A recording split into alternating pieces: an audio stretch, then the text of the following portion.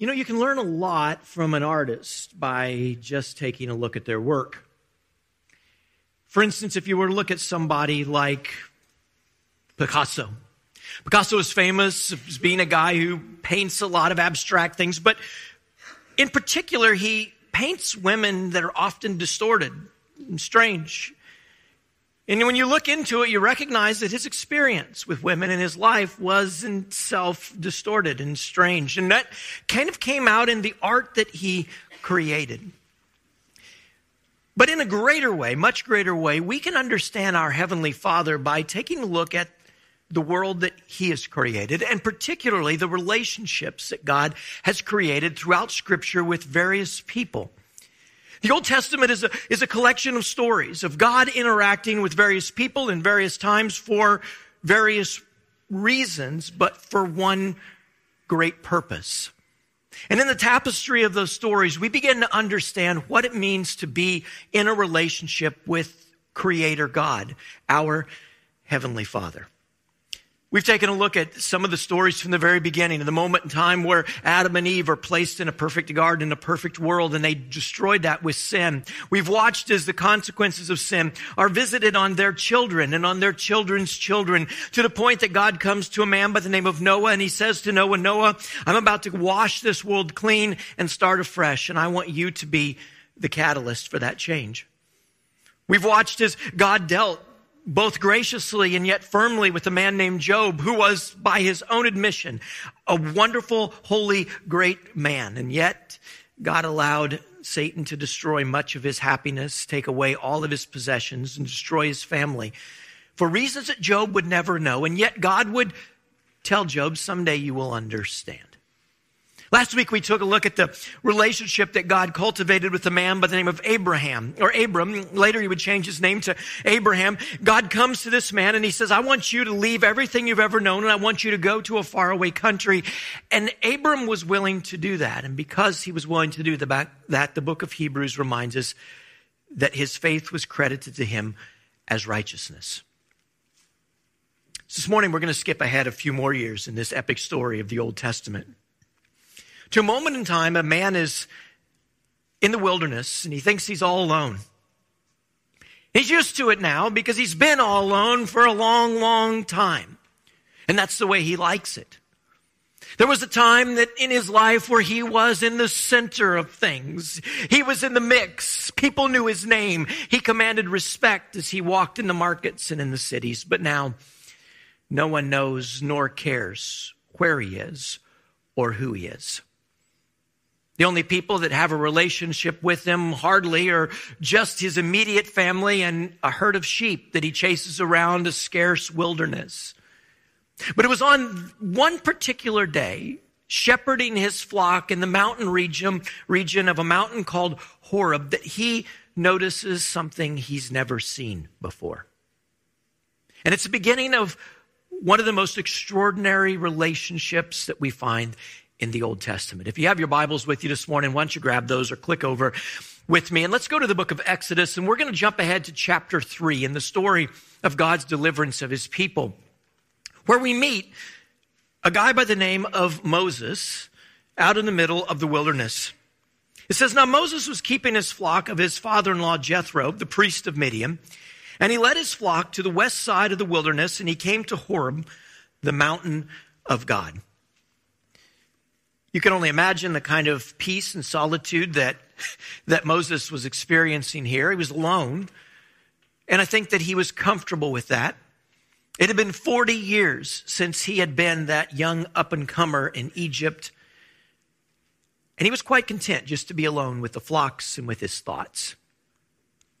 But then the angel of the Lord appeared to him in a flame of fire out of the midst of a bush, and he looked, and behold, the bush was burning, yet it was not consumed. And Moses said, "I will turn aside and see this great sight. Why is this bush not burned?" I don't know that it was unusual for him to see something on fire. I think that would probably be unusual. But he looks and there's a bush that's burning, and like any of us, he glances the radiance of the flames. He looks at it, he stares at it for a while, and yet he notices the bush isn't burning up. It's just remaining consistent. And I don't know if he said it aloud or he said it to himself. He's a shepherd and he's alone in the wilderness, so he likely said this aloud. But he said, hey, I'm going to go check that out. And so he does. And this is the opening chapter of one of the neatest stories, in my opinion, in the Old Testament. The opening moments of a relationship between the Creator God and a broken old man by the name of Moses. And I'm just going to tip my hat a little bit this morning because I think most of you know this story. Moses will become arguably the greatest leader in Scripture outside of Jesus. He'll be a man that does absolutely extraordinary things because God has called him to. But at this moment, none of that seems even vaguely possible. We're going to take a look at three elements in this story this morning in the time that we have together that tell us a lot about how God wants to interact with us.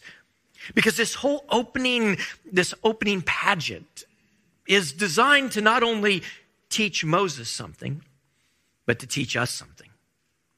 God is deliberately doing something to explain to Moses what he would have him do and to teach us what he would have us to do as well.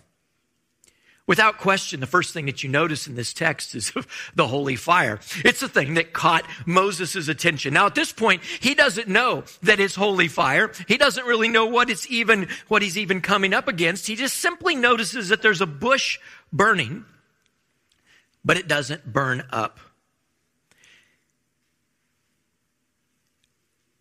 And this fire is kind of representative of three parts of who God is. First of all, the fire is representative of God's holiness. Now, in a moment's time, God is going to speak to him out of this fire, right? He's going to say, take off your sandals. The place you are standing is holy ground. And certainly this fire was representative not just of God's holiness in this context, but fire is representative of God's holiness throughout Scripture. The Bible tells us that God is a consuming fire, right? That his holiness is absolute and it's demanding. And here is a visceral reminder to Moses and to us of God's holy nature. God's holiness means that he's set apart from everything that he has made. Here he is in the presence of creation, but he is far different than all the rest of creation that he's surrounded by. And holiness is not just simply God's righteousness, although that is certainly part of it. I think we recognize that. The New Testament talks about how our righteousness is like filthy rags compared to God's holiness. And certainly there is a separation between that. My intentions, however pure I think they are, oftentimes are not as pure as I would like for them to be. But in reality, it's also about the fact that God is separated from us in nature as well. God is a spiritual being. And his conversation with Moses here at this burning bush will be different than the conversation that God may have in a different context. It's a distinction between a creator and the creation, the infinite and the very finite. And that is pointed out very plainly to Moses that day. But the second thing that fire represents to Moses is it represents God's glory. Not only is God holy and not only is God set apart, not only is God righteous and far different than we are, but God also has this accompanying glory that is just indicative of his person. When John is invited through the doorway and he begins to experience the glory of heaven beyond it, and when he describes the throne of God, he describes it in terms of flames and fire and lightning. There's this glory that just surrounds God, and it just sets people back. When Isaiah comes into the presence of God in the temple, there's smoke and there's fire. Later in the journey of the children of Israel, they will be led by day with a pillar of fire. Or by night, a pillar of fire, and by day, a pillar of smoke. God's presence always is full of glory. In fact, it will be a while later, but not all that long later, that in Exodus, the 6th chapter, Moses will return to this similar place. But this time he will not be alone with a few sheep scattering around the mountainside trying to graze. He will be accompanied by possibly 1 million or 2 million Israelites that are now freed from bondage in the land of Egypt. And they will meet their God here in the wilderness, just as Moses had met him some time before. In Exodus 24th chapter, In verse number 7, the Bible describes that encounter in this way. It says, "Now the appearance of the glory of the Lord was like a devouring fire on top of the mountain in the sight of all the people of Israel." I don't know what that looks like, but I think maybe some of us can kind of at least grasp at that. We've probably watched a big bonfire or an explosion at some point. The people look up and they see God's presence descend on the top of the mountain. It just looks like a consuming fire, just a roaring blaze. There's nothing more powerful or something that will catch our eye quicker than an explosion and fire. And certainly those elements are present out in the wilderness. But there's something that we often miss, but Moses didn't, about this bush in the wilderness. Certainly the fire is indicative of the characteristics of God, that he's holy, that he's other than, that his righteousness is greater than ours, and that he dwells in glory and an unapproachable light. But Moses noted that while God's glory was surrounding this bush, the bush was not consumed. God was making a very specific point to Moses and to us that he wants to dwell with us, but he doesn't want to destroy us. It'd be very easy for an all-powerful, all-consuming fire like God to simply destroy everything in his touch. That would be natural. That would be his nature. But God has insulated us by his grace. And even in this time, long before Jesus would come and share the details of grace, God is representing that in this fire in a bush. It says he looked and beheld a bush that was burning, and yet it was not consumed. And because of that, Moses was drawn to go and see this great sight. Why is it not burned up? I don't know if you've noticed this, but even at this time, a long time ago, God's grace was something that was attracting people to take a look. If Moses had just looked over at that bush and the bush was on fire and then he watched as the bush was consumed and the fire trickled away, Moses would have thought it was just a normal thing. But he noticed something that was out of the usual. And when he came closer, he just recognized how absolutely extraordinary it really was. God wanted to have a relationship with Moses, but not the kind of relationship that would make God be less of a God than he is. That was not going to be the case. And certainly it wasn't going to be the kind of relationship where the nature of God would destroy Moses. No, God wanted to bring Moses into this relationship. And God tells Moses, I have seen the plight of my people. This is the first time that God has ever called the Israelite people my people. They're under the oppressive bondage in Egypt. If you don't know the story, let me quickly tell you that what happens is that Joseph, another fantastic story of the Old Testament, right, is led by God into Egypt to be there right at the right time, that there would be a massive famine that would break out over the land. And you might remember that story was a troubled story. Joseph went from being the favored brother to being a slave in a house. He rose up in a house, being the favored slave, to becoming an imprisoned slave. He rose up in the prison to be the head of the prison. And it just seemed like he had reached the glass or stone ceiling, right? There was no way he was getting out of there. He met two guys, a butler and a cupbearer.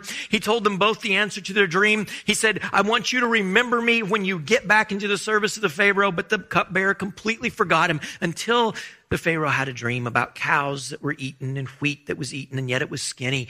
And he said, back in my prison days, there was this guy who told me exactly what it was that my dream meant. And they sent for Joseph. Joseph came, explained there was going to be a great famine.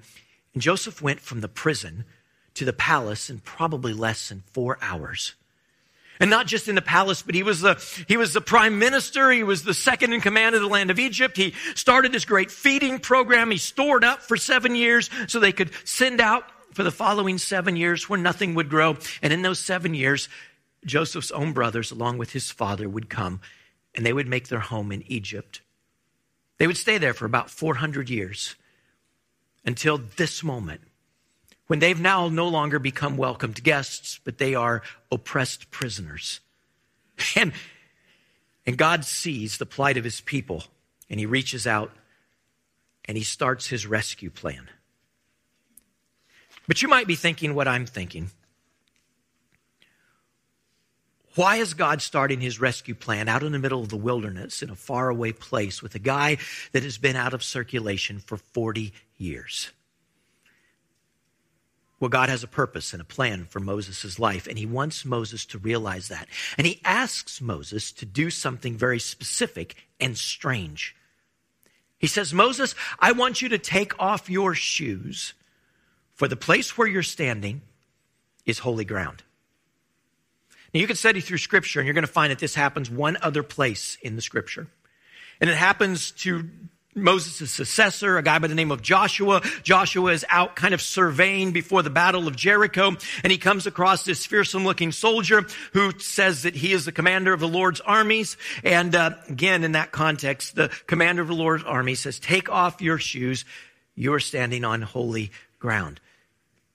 Now, when the chief priests and others would carry sacrifices into the temple, they didn't walk into the temple with bare feet. They had footwear. Jesus wore footwear. So what was the significance of this moment? Why did God call Moses to take off his shoes? Why did God want him to stand there barefoot, toes in the dirt of Mount Horeb? Well, I don't think I can answer affirmatively for you this morning because I'm not God and God doesn't tell us. But I think the reason that God is calling Moses to do this is fairly obvious. He wants Moses to be a part of this. God is about to call him into a mission. And he wants Moses to recognize this is not just something that you're a part of or in. I want it to consume you. I want you to connect with this moment forever. Joshua receives a similar call when the captain of the Lord's hosts talks to him. God gives him 2 commandments: to not come any nearer, to protect him from God's holiness, from the glory and the power of God. And secondly, to remove his shoes, because he was inviting Moses to become part of something. Taking off our shoes sometimes is a difficult thing to do. I don't know how many of you guys grew up in a family that you had to take off your shoes when you went in a house. How many of you grew up in a home like that? Any of you guys? Yeah. It's a little odd of a feeling, right? Now, in my mom and dad's house, it's because my mom, for some unknown reason, got like white carpet almost. It wasn't white, but it was one shade off of white. Why you do that when you have people coming? I don't know. Anyway, mom had almost white carpet, and there was no way I was going to walk into my mother's house with muddy shoes. That was certainly a moment of respect. But there's also something kind of interesting about when we take off our shoes, right? There's something familiar about that. There's something comfortable about that, but there's something that's kind of committing about that. People will often say when I was a kid, hey, take off your shoes, come in the living room, sit down. And if you weren't going to stay there, you'd say, no, man, I can only stay for a second. And you would keep your shoes on because you knew you were about to step back out and go on your way. But God is inviting Moses to come and to step in and to stay. God wanted Moses to be unseparated from the mission that he would propose. And maybe a great question for us this morning is this: what stands between us and the full obedience that God has called us to have toward him? I think one of the great parts of this story is that Moses does so. Now, I think probably most of us would do so, and it would be wise, but Moses does it. He bends down, he unstraps his sandals, and he stands there, feet in the dirt, before a bush on fire from God.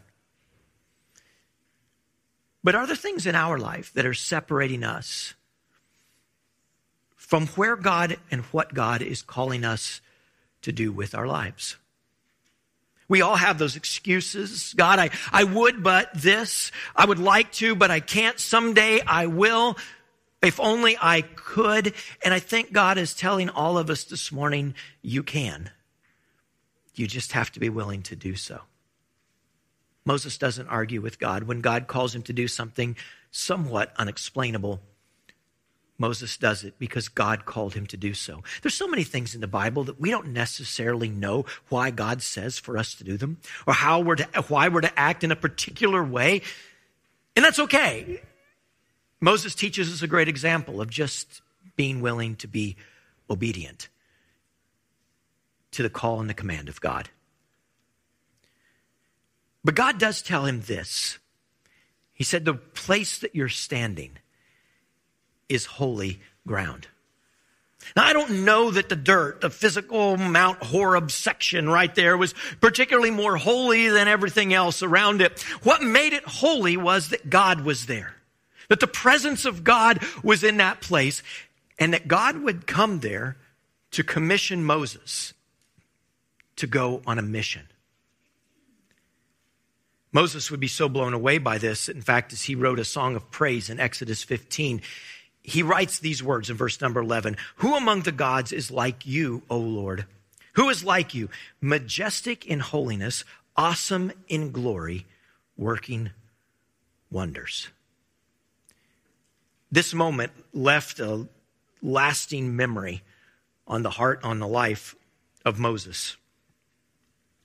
When God calls us to follow him, we are standing on holy ground in many ways. There's no reason really, right, that God would have to go to Moses and call this guy that had not necessarily been faithful as a young man out of the wilderness and call him to go before the Pharaoh. God could have done all of these things on his own. But just like we see God partnering with Noah and again with Abram, now God partners with Moses to bring about his will to a group of people who are lost and imprisoned in darkness in Egypt. And the reality is that God is doing the same thing for you and I today. God has called us to stop wandering about in the wilderness, stop chasing sheep, and start recognizing that we have a mission to go into the dark, lost world, to find those who are imprisoned in sins to sin and darkness, and to bring those people out into the glorious light of day. That's what God is calling each of us to do with our lives. That is our holy call. Some Bible scholars like to think, and maybe it's true, that when Jesus calls his apostles together on a mountain outside of Jerusalem, that it is this mountain that Jesus gathered his closest friends. And when he delivers them the Great Commission, go into all the world and make disciples of all nations, baptize them in the name of the Father, Son, and Holy Spirit, teach them to observe everything that I've commanded you. And lo, I am with you always, even to the very end of the age. He may have been standing exactly where God commissions Moses generations before to go back to Egypt and to rescue his people from the hand of slavery. But even if he is not, and even if it's just a random coincidence, it's a small land, maybe a same hill, different spot, it doesn't really matter. The call is the same, and the challenge is as enormous. Moses looks at this and says, I don't know if I'm up to it. In verse number 10 and 11, God says to Moses, he kind of explains the situation. Behold, the cry of the people of Israel has come to me, and I have seen the oppression with which the Egyptians oppress them. Come, and I will send you to Pharaoh that you may bring my people, the children of Israel, out of Egypt. But Moses said to God, who am I that I should go to Pharaoh and bring the children out of Egypt? And I think so often that's exactly how you and I think about the Great Commission. Who am I to go into this lost, dark world and represent Jesus Christ? Who am I to be able to stand in places and to take up a defense of the gospel? Who am I? I'm just a guy from Crowley. I'm just a shepherd from Midian.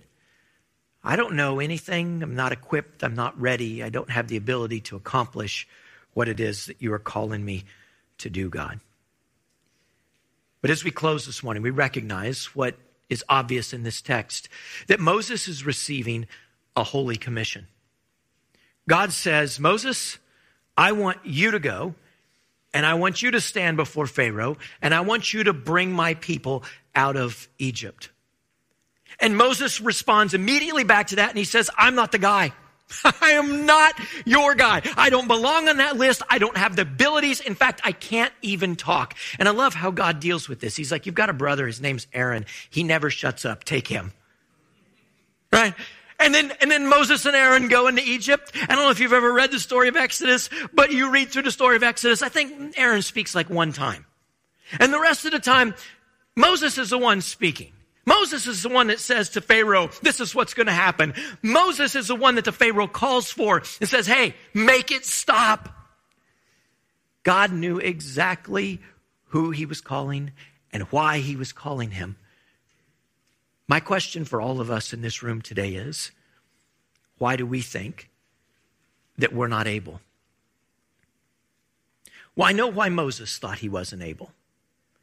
Because it's a part of the story that we skipped in the opening chapter of the book of Exodus. It's a great story, right? Moses, little baby boy born in an oppressive time. His mama has a great deal of sense for the holiness of life and the reverence for life. And so she refuses to throw her son into the Nile River, even though the Pharaoh has commanded it. And so she builds him a little barge and she coats it good with pitch so it won't sink. She puts a blanket inside. She slips her little baby into it and she floats him down the river. And God puts his hand of blessing on that little floating cradle, and he floats it right up to the feet of the daughter of the Pharaoh, who looks and says, oh, it's cute. Can I take it home? And Miriam is there hiding, watching it, and she says, hey, I've got a great deal for you. Would you like me to get one of the Hebrew women to nurse that baby for you? Because you don't want to be troubled with diapers and feeding and up all night. And the Pharaoh's daughter's like, that's a great idea. Hook me up. And so Miriam runs home and gets Moses' own mom, and his own mom cares for him until he's grown enough that he can go live in the house of Pharaoh. But then at 40 years of age, Moses steps out and he sees one day that an Egyptian is oppressing, is beating a Hebrew. And even though it's been a long time that he's lived in the house of the Pharaoh, he knows who he is. And he goes up and he takes the life of the Egyptian. He kills him. And he buries him in the sand. He thinks, I have a solution to this problem. I know how to deal with this inequity. I can fix this. And empowered by his boldness and his resoluteness and his cohesive relationship with his people, he goes out the next day and he sees two Hebrews that are fighting with one another. And he goes up to them and says, hey guys, don't fight your brothers. And they're like, what are you going to do? Kill us like you did the Egyptian? Before long, Moses finds himself going from hero to zero. And it's from that moment that he runs into the wilderness and he hides for 40 years. But you can't hide from God. And God isn't done with him yet. God didn't put him in the house of the Pharaoh for no reason. God had a purpose and an objective for the life of Moses. And this morning, I know we're all different people in this room this morning, but I want you to know that God has a purpose and a purpose and a reason for your life as well. There are lost people that are around each and every one of us that none of the others of us have effect over. They might be your family members, they might be coworkers, they might be people who play on your sports teams, or they might be your friends, your kids' friends. I don't know who they are. They're different for all of us, but there is a mission that is similar for every one of us, and that is that we need to constantly be looking for the ways to accomplish the mission God has laid before us. You see, when it's all about me, we just look and say, I can't do this. This year, I've traveled around a lot in the church in America. And something I'm hearing a lot from Christians and churches is we can't do this. We can't get our numbers back to where they were pre-COVID. We can't influence the culture like we need to. We can't make the changes that need to be made. We are in the minority. All those things are right. Moses couldn't do it either. No matter his position, no matter his ability, no matter that he may have been in line to be Pharaoh, he was unable to make the changes that needed to be made. But God was not calling Moses to do it alone. And God is not calling you and I to go into this lost world and do it alone. He is calling us into a partnership. He says, Moses, take off your shoes. I want you just to stand in this moment, barefooted before me. I am calling you to go back. I am calling you to tell Pharaoh to let my people go. And when we stand with the I am, Because it's interesting. That's one of Moses' last objections. He's like, okay, so I'm going to go back. I'm going to tell these people that some guy, some being, something in a bush that's burning in the wilderness that didn't burn up told me to come back here and tell you guys that we're about to leave. And God says, just tell them that the God of your fathers, of Abraham, Isaac, and Jacob, I am, has sent you. You know what I love about the Bible, guys? This is just such cool stuff. We're out of time, so I've got to close. But what I love about the Bible is that when Jesus comes into the world and he's preaching and teaching, Jesus says, I am the way, the truth, and the life. No one comes to the Father except through me. And every time Jesus says what we say in English, the words I am, everyone in that crowd knew exactly who Jesus was claiming to be. Because way in their past history, in a vintage story, in the dusty recesses of their own history, I am had spoken to their greatest leader. And I am will walk with Moses into the court of Pharaoh. And when I am is with you, your rod that's just a stick can become a serpent and swallow up other other sticks. When I am is with you, you speak to the waters and tap your very staff into the water and a whole river becomes nothing but blood. When I am walks with you, dust become lice, disease kill livestock, boils come from ashes, locusts descend in plagues. When I am is with you, darkness comes in the middle of the day, and death can strike those who are resistant. When I am is with you, you can part the waters of the Red Sea, and your people can walk across in safety and freedom. But those who choose to follow and try to take you back will be swallowed up. When I am is with you, you can heal the waters that are undrinkable. You can provide bread from heaven in a time and in a place where there is nothing to eat, and water from a rock when there is nothing to drink. When I am is with you, you can quench fire and death. When I am is with you, you can heal a nation that is broken. When Moses heads back into Egypt and he brings the people out, the chapters that follow record at least 42 miracles just attributed to Moses.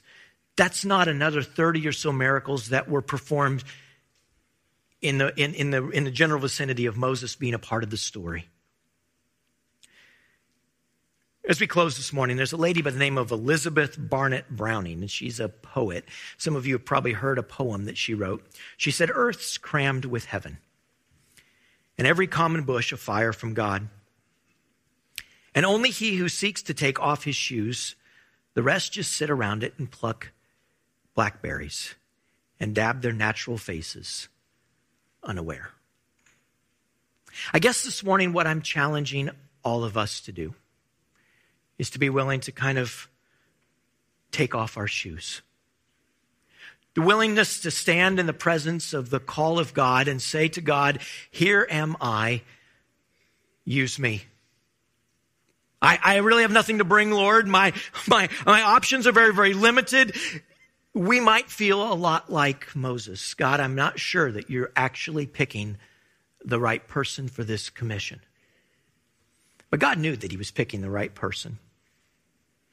And if we're trying to figure our life out all on our own, you'll find yourself a lot like Moses did when he was trying to sort out life on his own. He started off with the greatest of ambitions. He was going to get the problem solved. He would take matters into his own hands. He would create a system, a formula. He would implement it, and he would be victorious. And where he found himself? An outcast, broken, empty, wandering in the wilderness. But when Moses was willing to humble himself and say to God, here I am, barefoot, unable to really resist, when he was willing to say, God, in spite of my great reservations personally, I will trust that you know what you're doing. When he recognized that he was standing on holy ground, he would walk through far bigger challenges than he ever imagined possible. You know, all that Moses wanted was just equality. He just wanted his people to be treated with respect in the land of Egypt. God had a far bigger plan than just equality with Egyptians. God wanted freedom and possession of the land that he had promised to them. And the other thing is that you will arrive right where you're called to be at just the right time to do the thing that you were called by God to do. These great stories of the Old Testament are not just stories. They're inspiration. They're a reminder that our Heavenly Father, despite his awesome presence, his powerful glory, his unapproachable holiness, has made a way for us to stand in his purpose and to accomplish his missions together with him for his glory. Church family, that is an amazing thing to think that God has included us in his plan. But that's exactly what he's done. And he's been doing that since the very beginning. This morning, maybe there's some of us that have come to church and we know that there's a need in our life. Maybe it's that we've never submitted to having our sins washed away in baptism. Maybe it is that we've held back a part of our life and we've said, God, someday, somehow, maybe I'll think about it. Or Lord, I would, but. And maybe we recognize today is the day to lay down those would buts and say, God, I am willing when you call me to accomplish your purpose. Let's stand together, church family. If you have a need this morning, you know you can come now, or you can catch Mr. Bruce or Mr. Jody or myself before you leave today. Let's talk about that. Let's not leave here not accomplishing what it is that God has called us here to accomplish.